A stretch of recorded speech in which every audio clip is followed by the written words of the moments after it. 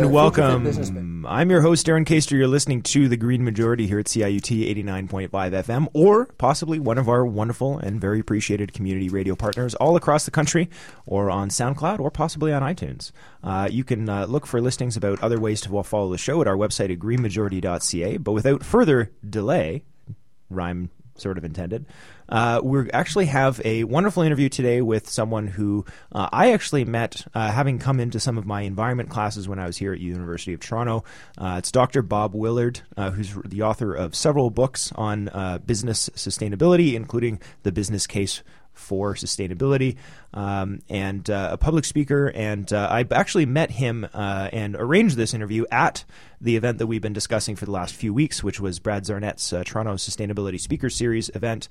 Bob actually came up to me because he appreciated the comment that I had made to the panel that was talking about business sustainability that day and CSR from a Bay Street perspective, where I basically, the summary of my point at that time was all these relative gains sound great, but if they're not being matched up to the actual physical hard limits, the non-relative benchmarks, then what good are they?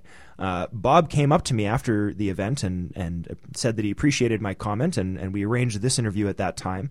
And I got Bob very much to speak about a very similar topic, because the project that he was working on right now is called the Future Fit Business Benchmark. I'm sure if you've been interested in this field for any amount of time, you'll be aware that this is not the first time that someone has come up with a sustainability index for business or benchmarks for business. Corporate Knights, for instance, has some of their benchmarks that they do to review companies. Bob didn't think they were good enough, so we spoke to Bob about the new Future Fit Business Benchmark that he's designing, what it means, what the implications are, and what some of those challenges will be. It's a little bit of a longer interview than we would normally play on the show, so what I've done is I broken it into two parts. So Kevin Farmer's here in the studio with me. What we're going to do is we're actually going to go right now to the first part of that interview with Dr. Bob Willard. We're going to listen to it. We're going to have a few comments, and then we'll come back and discuss and do the second half. So without further ado, this is my interview that was done yesterday with Dr. Bob Willard about the Future Fit Business Benchmark. So the Future Fit Business Benchmark is an attempt to put into place, finally, a scientifically based definition of what a truly sustainable fit for the future, which is where the future fit comes from, company would be if it were ready for a very uncertain future. So there's been a lot of work done on indicators for companies' environmental and social progress. So they should report on carbon and water and waste and all the usual stuff, energy. But nobody has said how much is enough on those things. And although there's progress being made on a number of different fronts, environmental as well as social, it's way too slow. I don't think most organizations, especially businesses, have any idea how big the gap is between where they are today and where they need to be if they were not to contribute to some of the issues that we're having to acknowledge these days. And in fact, maybe even being restorative to society and the environment. So they don't have any metrics. They don't have the kind of benchmark that they need. There are 3 benchmarks in place right now. One is companies compare their progress or their performance today to where they used to be, or where they'd like to be, or to where other companies are, which is a relative performance. But we're lacking a 4th benchmark that says this is where science says they need to be if they are to be truly sustainable, fit for the future. That if they were to go on for 10, 100,000 years, it would be a good thing. Good thing for them, good thing for the environment, good thing for society. What the heck would that look like? So we need to have better metrics. And the intent is that we stop faffing around on this and we put a stake in the ground and say, okay, this is where you need to be. We know that. That's what the science says. How are you doing on that? And how can we help you get there sooner? This sounds good, but many companies aren't really good at long-term thinking. They seem more concerned with short-term profitability. Is this going to be a problem for applying your metric? So there's a huge mindset issue, short-termism issue, business justification issue. And as companies wrestle with what they should do more of or less of or just do in the first place. Usually the lens that they look at is the duo of what's the risk if I don't do it and what's the opportunity if I do. The good news is that we're getting better at being able to articulate that on the environmental and social front. A lot of the risk side is that they will jeopardize their social license to operate with their investors, with their customers, with their employees, with their communities, if they don't clean up their act. The other side is that if they were to do more positive things on the environmental and social side, there's actually some pretty good business evidence that they will save a lot of money, costs, and even make more money if they're smart about it. And that's the business case. I've done a lot of work on the business case for companies just doing best practices. If they were simply to do what other companies have already done on the energy front, the waste front, the materials front, employee engagement, all of those kinds of things, that they would make at least 51 to 81% more profit in the next 1 to 5 years, which is no new technologies, no new nothing.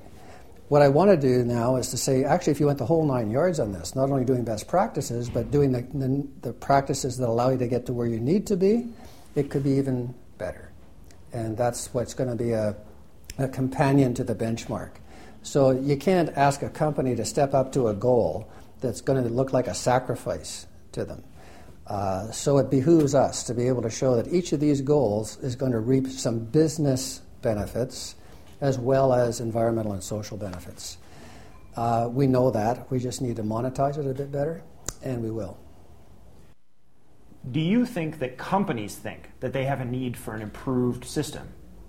Are they hungry for a new model?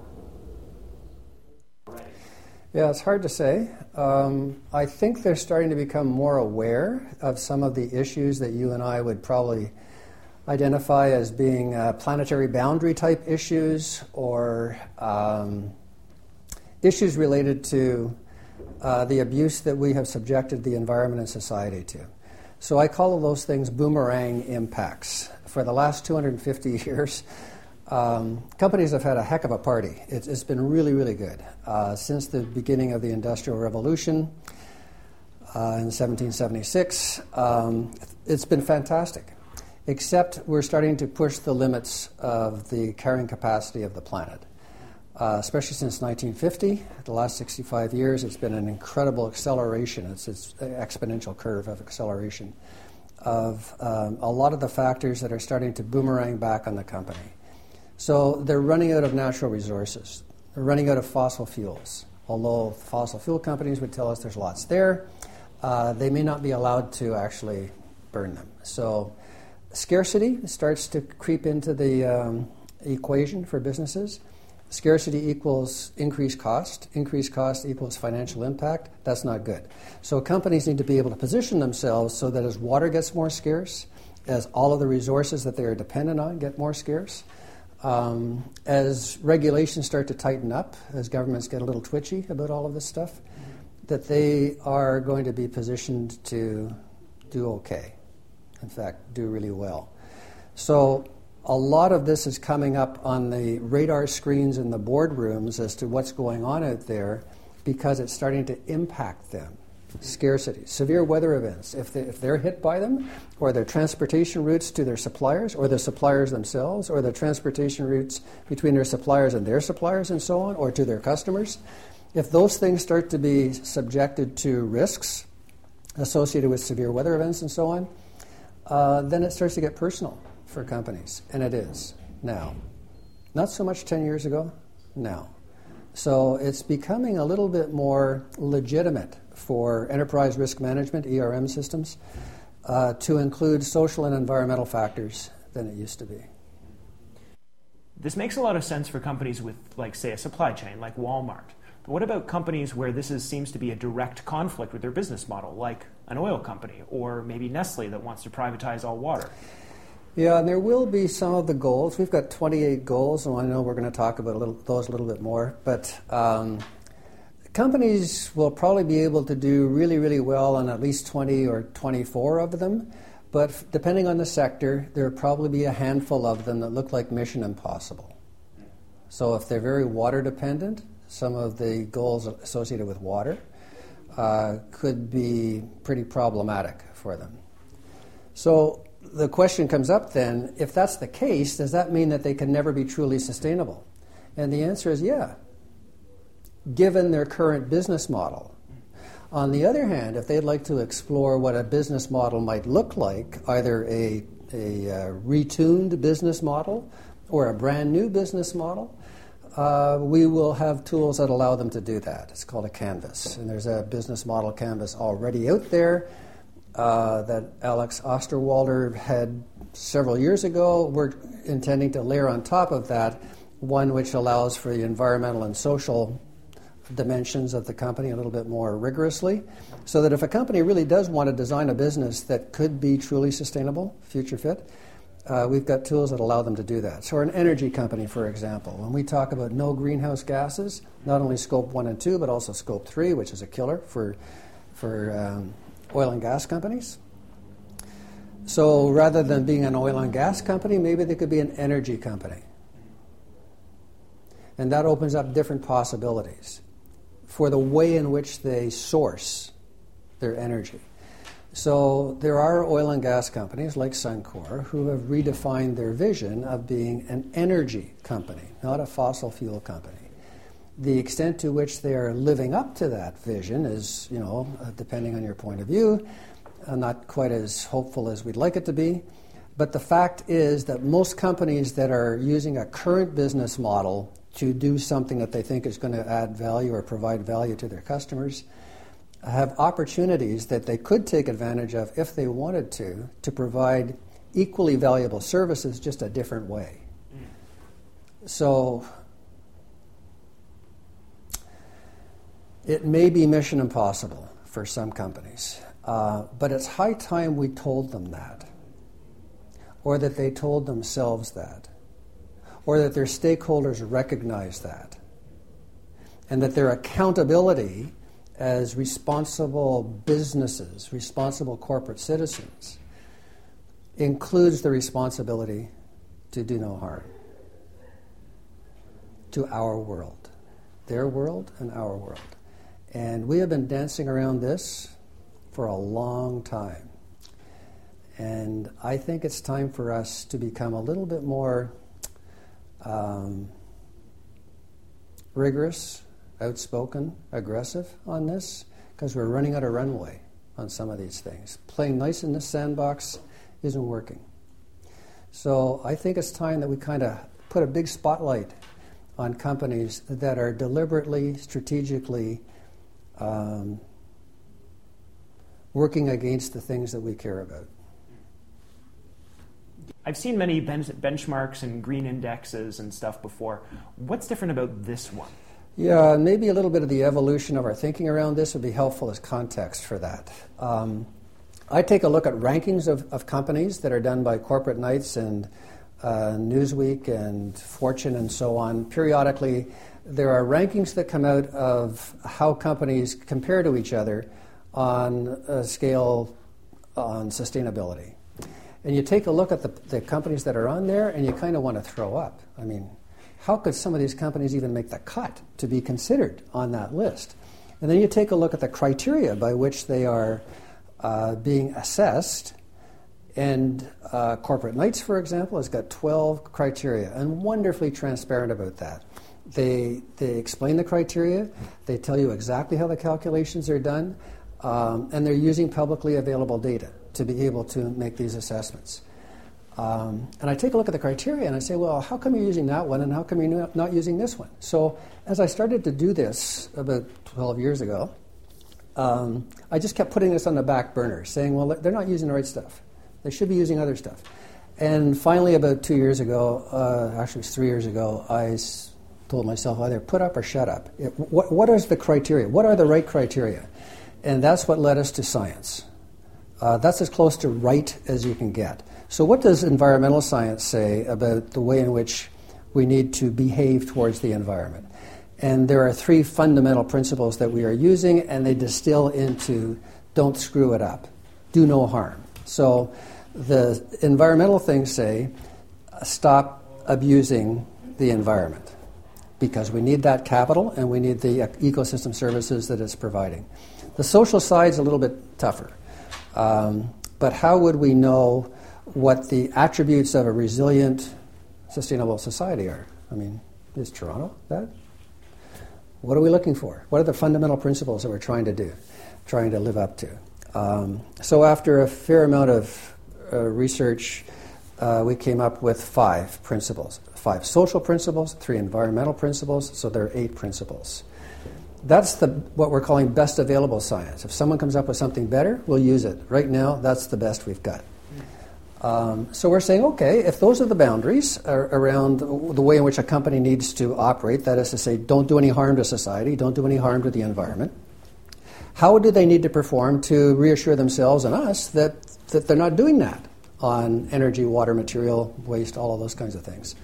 So that's where the goals came from. Every goal is linked back to a scientific need for that goal. So the science has been there for quite a while. It's just it hasn't been used in quite this way before. The natural step is that the organization has probably invested more than most other non-governmental organizations into the scientific dimension of sustainability. And that really informed our thinking in a wonderful way, especially on the environmental things, as well as the social, because they're working on the social as well. All right. That was part 1 of my interview with Dr. Bob Willard about the Future Fit Business Benchmark. We'll be back after a music break in just a moment to have some quick thoughts with myself and Kevin Farmer about the part 1, and then we have part 2 of this exceptional interview. I'd just take an opportunity really quickly to remind people that we do a whole lot of stuff besides the show, so if you're interested in keeping up to date with what we do, or if you're not always able to catch the radio program, or you might be interested in some of the other stuff, we do have a mailing list we send out once a month that just collects all of the stuff we've done that month. So links to the radio show, links to all the YouTube content we put out, some of which is stuff that's just the video component of what's aired on the radio show. Some of it's completely independent and standalone. So if you're interested in just keeping up to date with what we're doing, it would very much please us to have you. You can just go to greenmajority.ca and look for that. Without further ado, though, we're going to go to our music break here on Green Majority on CIUT 89.5 FM, or one of our wonderful community radio sponsors. We'll be right back.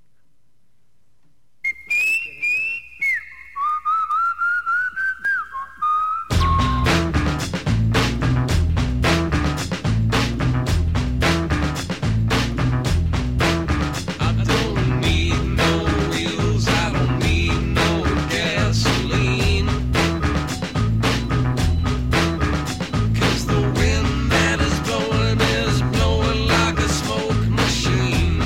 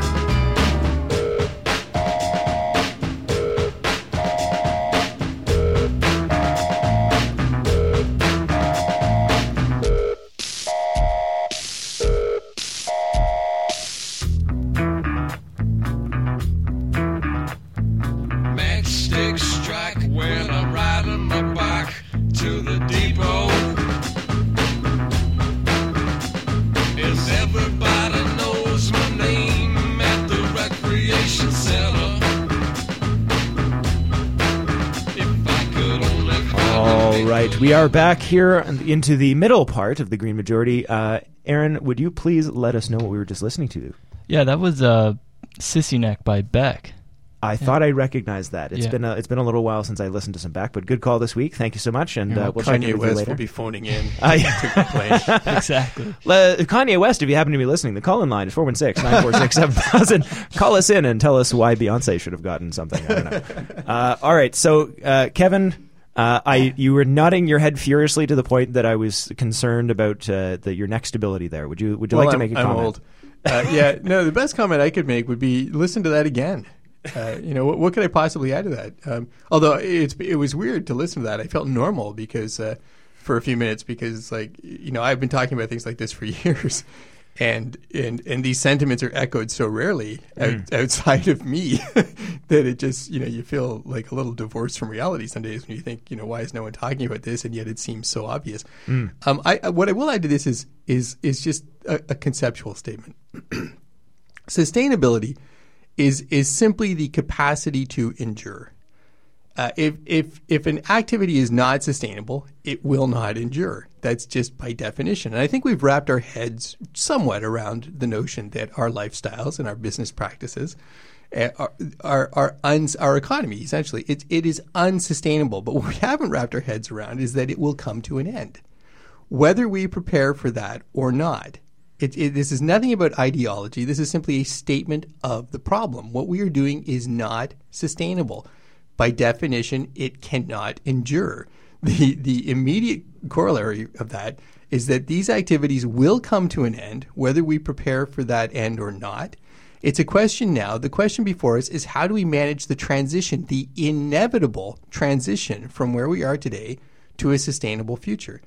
If you're bombing down the highway and you're headed towards, I don't know, something, an obstruction, a big boulder or a landslide, you are going to come to a full stop, whether you do that violently by crashing into the obstruction or whether you do it, proactively by applying the brakes in a sufficient manner to come to a halt in a controlled fashion before the collision.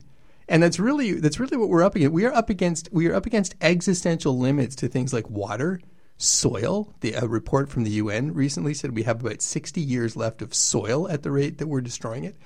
These are not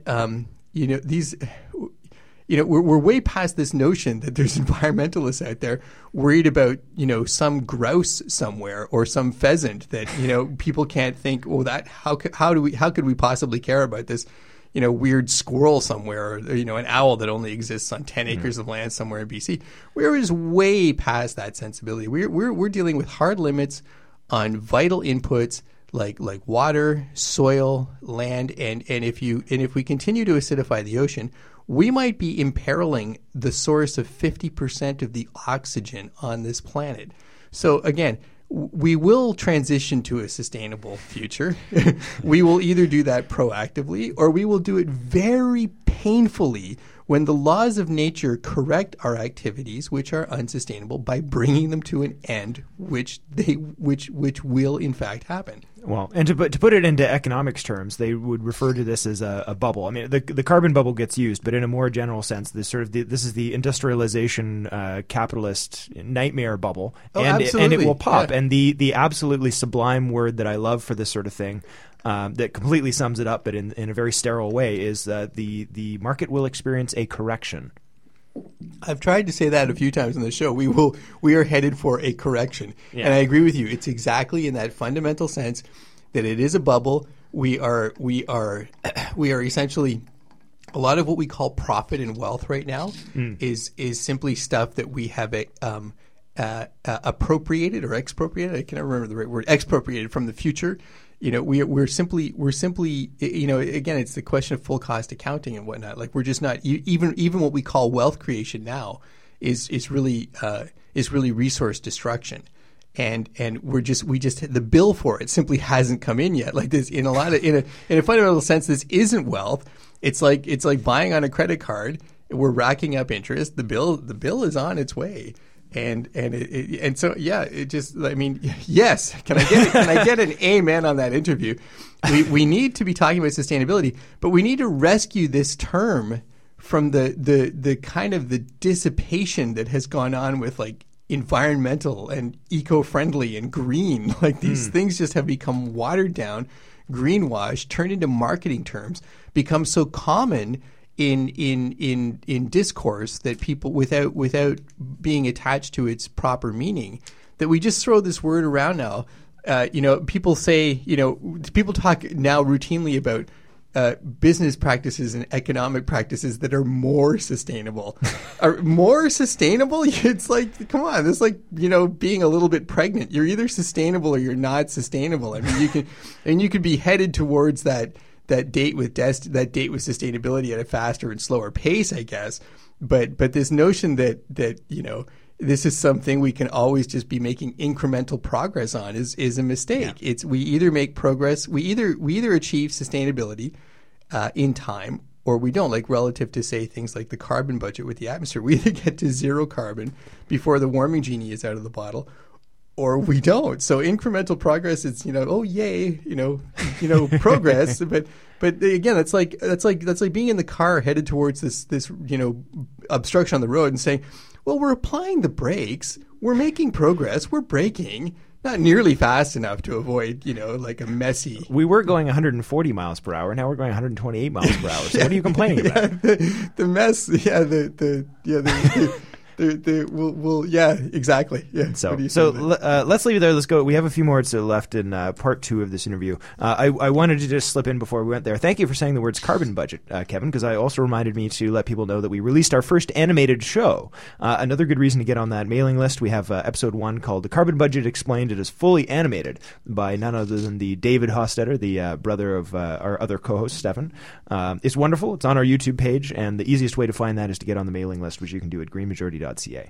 Without further ado, though, this is part 2 of our interview with Dr. Bob Willard about the Future Fit Business Benchmark.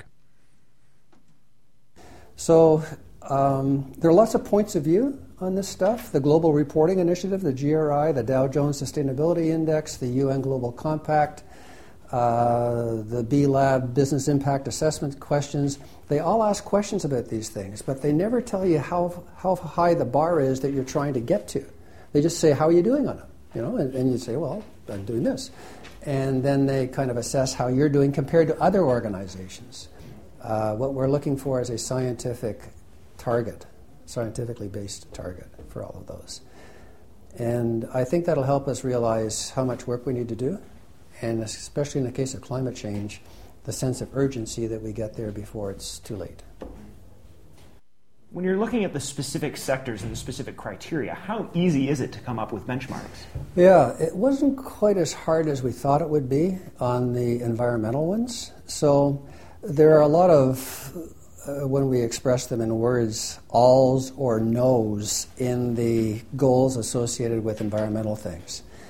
So all of your energy is renewable energy, or you have no greenhouse gases, or you are not exceeding your allowable share of water from a sustainable source of water in your watershed. So you get into a little crisper definition of what the limits are that companies need to respect.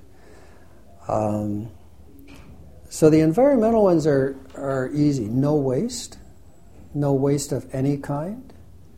Although there are permits that allow companies to pollute up to a certain extent, there is only so much ability of the planet to absorb that. And as Johan Rockström, the guy that identified these 9 planetary boundaries, is wonderfully helpful in pointing out, we're kind of exceeding or pushing the limits of some of these boundaries.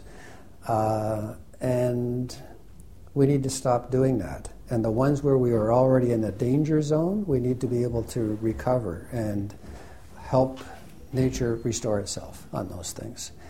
So this isn't opinion. This is scientific fact. And it's very, very clear that if we continue on the path that we're going, this isn't going to work out very well. Originally, I was worried about my grandkids. The more you get into it, of course, the more you know. And I thought, okay, I'm worried about my kids and my grandkids. And especially on climate change, I'm starting to take this a little more personally. This is going to impact me. So when you start to put that lens on it as to who's screwing up the world for my kids and my grandkids, you find that the energy that you bring to this is a little higher, because that's stupid. So we need to fix that. And although we think that there are other organizations or people in power that are going to do that, I think as individuals we need to kind of roll up our sleeves and say, okay, enough. How can the circle of influence that I have be leveraged to be able to do some of the things that need to be done faster than they would otherwise be able to? So a lot of this is using science to define what those limits are for both organizations as well as all of humanity, and using science as the guide for the urgency associated with all of those. What about the social aspect? Is this an important factor? Is it easy to measure? Social is a nightmare. I mean, you get 3 social scientists in a room and ask them to define the fundamental systems principles around a sustainable society, and you will get at least 10 answers. I mean, the consensus around the tight, essential principles for a sustainable, resilient, healthy society, it'll be probably a couple more generations before everybody nods in unison. So we finally gave up on trying to reach that consensus, and we are using 5 social systems conditions that have been pretty well synthesized from a lot of the other frameworks that are out there, and we do have a way of bridging from our 5 to other people's, sometimes 11, sometimes 12. So there are various indexes of progress or better living indices or that kind of thing that we can bridge back to. But essentially, the social ones are that you and I need to be healthy if we are going to be able to recover from shocks to society. So society needs you and me to be healthy. Healthy physically, healthy mentally, and healthy emotionally. Not so stressed out that we can't think. The health dimension or need is fundamental to everything else. The reason we need the environment is because without the environment we can't be healthy. Clean air, clean water, soil, food, that kind of stuff. Plus, the other things that are on the social front are academic if you're not healthy. So health is absolutely critical. So of the 5 social principles or systems conditions, that is the most important one.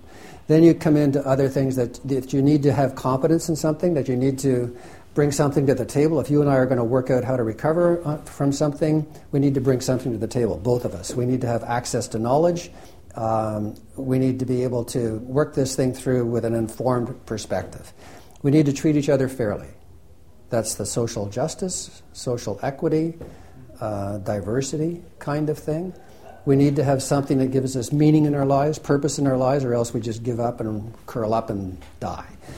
So you need to have people that are driven by something that they really care about. So those are the kinds of things that are in the social systems conditions. And they're a pretty good reflection of human rights principles, of ethical principles, of the indices that are already in play that are measuring progress on the social side. So they're good enough. So we say, okay, here are the 5 on the social side, the 3 on the environmental side. Let's use those to drive everything else. So the 28 goals all link back to one or more of those. If they can't, we won't use them. So there are some goals I would love, from a personal point of view, to have. I just can't figure out how much is enough. So for example, corporate Knights, when they assess companies, one of the 12 criteria is the ratio of the CEO's salary, remuneration, to the average employee's remuneration, which is actually I'm seeing ratio on the average. In the U.S., I think it's 384 to 1. In Canada, it's about half of that, about 170 to 1. So you know that it's a little on the high side, but the question is, what's the right ratio? And we can't find any science-based guidance on that. Some of us may think it's 10, 5, 2, 1, 20. I don't know what the ratio is. So we dropped that one. And instead of that, we put in that everybody gets at least a living wage, which is coming at it a different way. So at least we have enough to be able to maintain our health, emotional health, so we're not stressed out, working 3 jobs, able to get nutrition, be able to buy things and shelter and so on. So the living wage, which sounds like a no-brainer, but we are a long ways from that. I mean, in Ontario, we just went from $10.25 to $11 an hour as a minimum wage. The poverty line wage in Ontario is about $14.40. So minimum wage puts you in poverty. And in Toronto, it's different for every city, of course, as to what a living wage is, but it's $16.60 in Toronto. So $16.60 living wage, $14.40 poverty line wage, $11 minimum wage, you see. At least pay everybody a living wage. That's based on science. And the science says that people need that to be healthy. Are there any questions? That's kind of the way we're coming at it, you know? It's a no-brainer. So a lot of them are human rights stuff, you know, don't hurt people, don't kill people, that kind of stuff. Probably the most controversial of the 28 will be pay all of your taxes for a company. Tax avoidance, not tax evasion, which is illegal. Tax avoidance, which is legal. It's unethical, but it's legal, is rampant. And if you don't pay your taxes, then governments don't have the revenue that allows them to provide the services, health and education and infrastructure and transit and all of the things that you and I think government should provide us with. And if they can't do that, then you get into a lot more privatization of things that you and I think government should be providing us with. So the evidence, and until I did the research on this, I had no clue, but the evidence of tax avoidance globally is appalling, absolutely appalling. Very, very, very big companies with a lot of money are paying little or no taxes because they're very creative on shell companies being set up in tax havens, being very aggressive on trying to figure out where the tax treaties between companies give them the best leverage, transfer prices inside the company that allow them to get away with ridiculous amounts of money that they transfer to tax havens. Very creative, extremely creative, but unethical. Finally, Bob, you've outlined really well some of the challenges and some of the goals. But what do you see as the biggest threat to those goals? What is the biggest problem that's going to prevent us solving from these problems? Is it, for instance, inertia? Yeah, inertia is huge. Some people call that the status quo, which is incredibly entrenched. So we're not minimizing what the effort is. We're starting with businesses with a benchmark that describes what a future-fit, truly sustainable business is. It's not the only sector on the planet, but it's the most influential sector because it influences everything, including politicians. So we're trying to make it much more transparent as to how they are doing on the things that matter.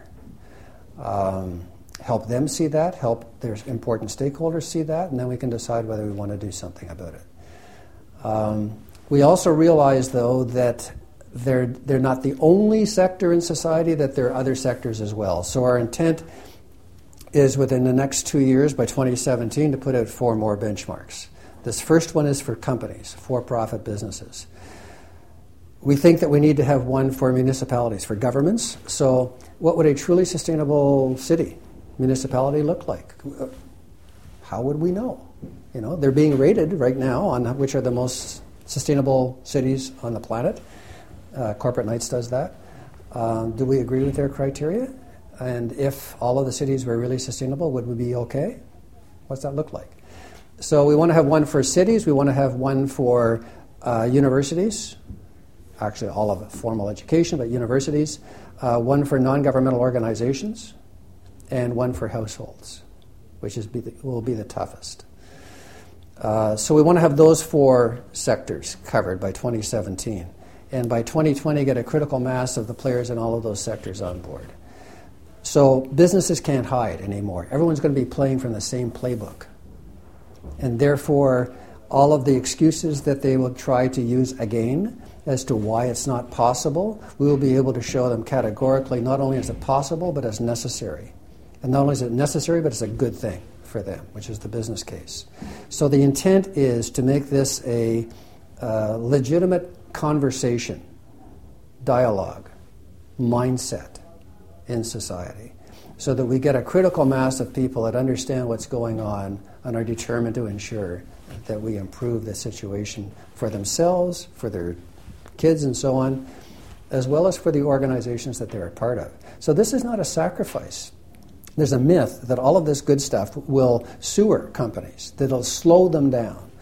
And a lot of my claim to fame is to show that that's not the case, that there is a business case for this. And we need to be able to show that that business case includes the attractiveness of the company to investors who are looking for safe places to put their capital. And if companies have positioned themselves to be able to be fit for the future, the risk of putting your capital into that company is a lot less than a company is going to get blindsided by something that they weren't expecting. So the intent here is to make them more attractive for investors, more attractive for employees, more attractive for customers, more successful. So this is not a sacrifice. It's good for everybody. We've just done a terrible job of articulating that as sustainability champions. So we need to be a little bit more fact-based, and that's where the science is going to help us. All right, and that was our interview with Dr. Bob Willard. You can re-watch that and see the wonderful tie he's actually wearing in the video version of that interview that'll be on YouTube as well. We're also going to come back in just a moment for a couple final wrap-up comments and thoughts and preview of next week's show. In just a minute after a music break, I will just take another opportunity to let people know if you want to stay up to date with a lot of the other stuff we're doing, including our new animated series called Climate Cartoons, explaining some very basic stuff that your average voter needs to know that many do not about where climate science meets public policy. We'll be sending out information about that. I'm going to be sending out an email today, so if you are listening live in Toronto, you can go to greenmajority.ca, get on that list right now, even if you pull over to the side of the road and do it on your phone, and you'll get an email today with a link to that new cartoon and a whole bunch of other stuff that we're doing as well. But without further ado, we will go to our final music break here on the Green Majority CIUT 89.5 FM, or one of our wonderful community partners. We'll be right back.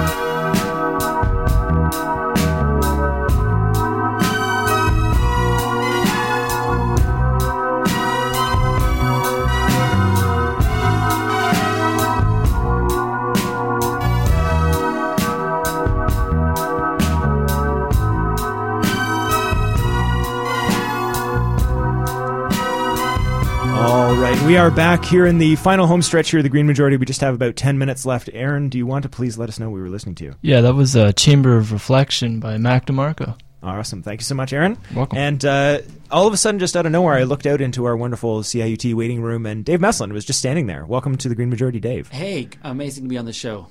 So we were just talking a lot about sustainability and business case, and some of the stuff that came up at the end of that interview with Dr. Bob Willard was some stuff around corporate tax evasion, and just we basically started what we essentially got into at the end of the interview was the understanding that all of these problems are linked together. Our democratic problems is linked to sort of the organizational systems, which has to do with how the companies are influence, and that a lot of these problems are systemic and feed into just so many just different areas, which is both a way to think about the problem that I think makes it very effective, but also makes it very, very difficult because there's so many moving parts and all of them need to be moved.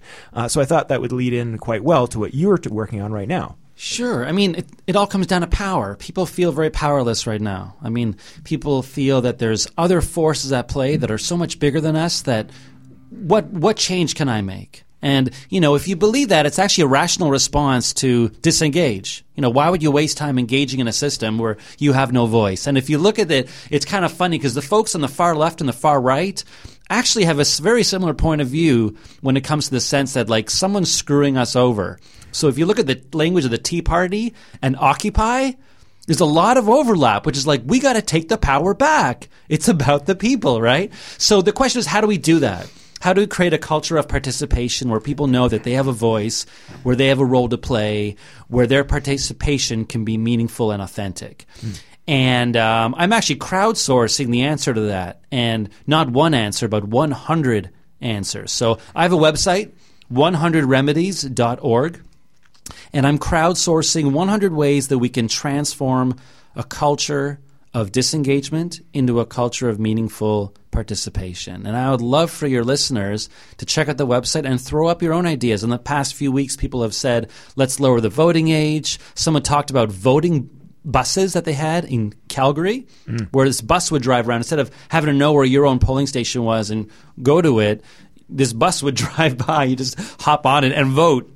People have talked about mandatory voting, which they do in Australia. Proportional representation, we need so desperately. I mean, the name of the show says it all. I mean, 62% of Canadians voted against the Stephen Harper government in the last election. Why? Like, why is he the prime minister? Like, it's mathematically fraudulent. There was a lot of talk about how the robocalls was fraudulent.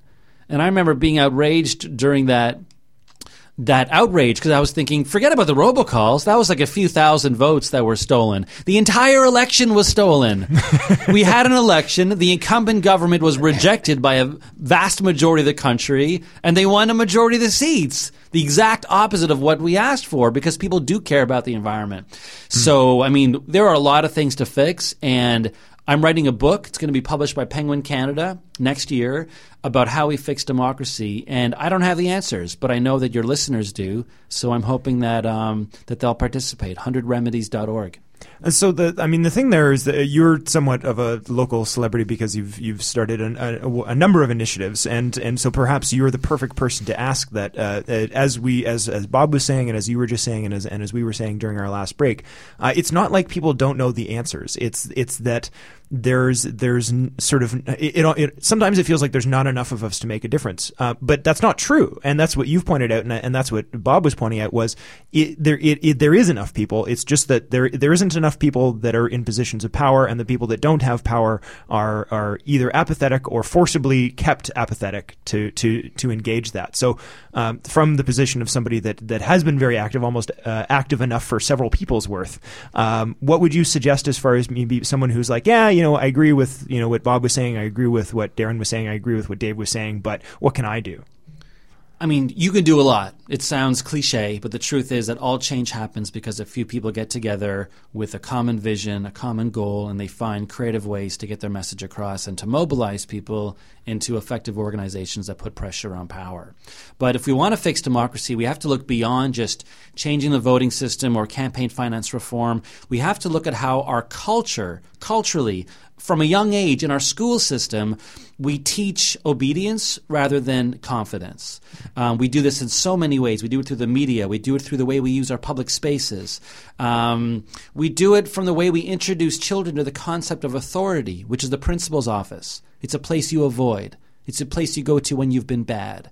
And then when people get out of school, they avoid City Hall and they avoid Parliament because you've been taught to lie low. If we introduced authority at a low age, the principal isn't the person who's going to discipline you. The principal is the person whose job it is to listen to you and to discipline. If you get in trouble, you're going to the principal's office. But if you have a good idea about how to make the school better for you as a student, let us know and you can talk to the principal. Because within a power structure, you have the strongest role, right? The strongest position in our democratic society isn't the prime minister, it's the citizen.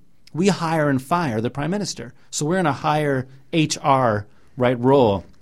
In a school, the students should be seen as having the highest position, and they should know that the principal's job is to listen to their input because no one can see the world through the eyes of a student except for a student. If we did that, we'd have a generation of people who have a much stronger sense of confidence in their own voice. Kevin, we're into the final 5 minutes. I generally, as a tradition, like to give you the last word. Do you have a comment on either what Dave was saying or anything that you really jumped out at you from the second part of Bob's interview? Well, I want to say Bob Willard for the win today. Yeah. For the audience at home that couldn't see us, we were both looked like a bunch of bobbleheads in here the entire time that interview was playing. Yeah. Yeah, I do think he talked towards the end of the interview about the business case for sustainability. And if people are interested in that, just research Ray Anderson, who is an amazing figure. He died a few years ago. Just Google him. Look for clips of him speaking on YouTube. He's given some fascinating talks. Little clips of interviews with him were featured several times during the documentary, The Corporation. And he talks about the business case for sustainability. Just as a little thought-provoking notion, I'd like to toss out there, though, that he moved a great way towards a sustainable business model. He was the CEO of Interface, and I don't think even today Interface has achieved the goal of being a 100% sustainable enterprise. But they did, along the way, see great gains in profitability and reduction in costs and so on and so forth. What I wonder in my moments, though, is that, that's interesting, because none of the people purchasing from him were earning their money from sustainable enterprises. So to say in this microcosm that we had a sustainable enterprise that was profitable, writ large might still not, that notion might not be portable to the larger vision. And in which case I'd like to say maybe, or no, not maybe, but certainly at some point we need to discuss what profit means and what this commitment to endless profit means. Because in a perfectly sustainable system, I just can't think of any way for, say the 3 of us, 4 of us, 5 of us now here in the studio to trade amongst ourselves, applying any metric to that trade under which we can all say we're profiting forever from each other. So I think somewhere we have to stir that in, and I'm just want to I should throw in Dave Meslin for the win today too, because that was I love surprise guest appearance. Yeah, a surprise cameo from out of nowhere. But Dave's trying to crowdsource 100 ways to fix democracy, and I was joking Riley in the break that I'd be happy if we could just implement one fix for democracy. But, on the notion of voter engagement, I couldn't possibly agree more. What worries me is that you could, mandatory votes and vote buses and, getting youth out in droves and all fired up, and then due to proportional representation, still throwing millions of votes in the garbage every year. Yeah. Then I worry that this notion of all of these efforts of engagement, they're laudable. We need them. But then you turn out a whole new raft of people that just go, well, what was the point of that? Exactly. But that's why it's 100. I mean, there's no one fix that's on its own Exactly. will make a difference. As you started saying before, it's all interconnected. It's an ecosystem of reform. Yeah, and they all feed each other. They do. Boosting voter turnout under first past the post is useless. In fact, you're right. It could backfire. Yeah, that's what I mean. That's the only point I wanted to get in there, was that I think proportional representation might need to be like among the first things. I mean, my vote hasn't counted in 30 years, and I had the unique experience of wasting my vote once by voting for myself. And I marked that was the only vote you never wasted. Not many people can say that. It was a wry moment where I thought, well, once again, my vote doesn't count, and that's me. But it just we have to do this. But I just don't. I think among proportional representation, like you said, this is an illegitimate government that has been empowered by an illegitimate system.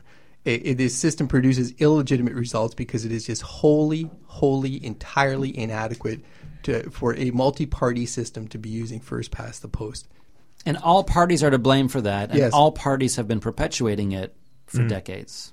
Just for the record. Well, I'm afraid we'll have to cut it off there, but I want to thank very much, of course, Bob Willard for spending so much time with me yesterday for the interview, Dave Meslin for sneaking into the studio literally while I grabbed him by the arm during a music break, because I just happened to see him here at CIUT. Please do check out the website. If you get on our mailing list, you can find out all about the new climate cartoon series that we're launching, animated explanations, simplified explanations of the challenges that need to be tackled about climate change. You can get all the links to the podcast, all the shows, and all of our other YouTube content at greenmajority.ca. That's been it for this week. Everybody have a good green week, and we'll see you all real soon.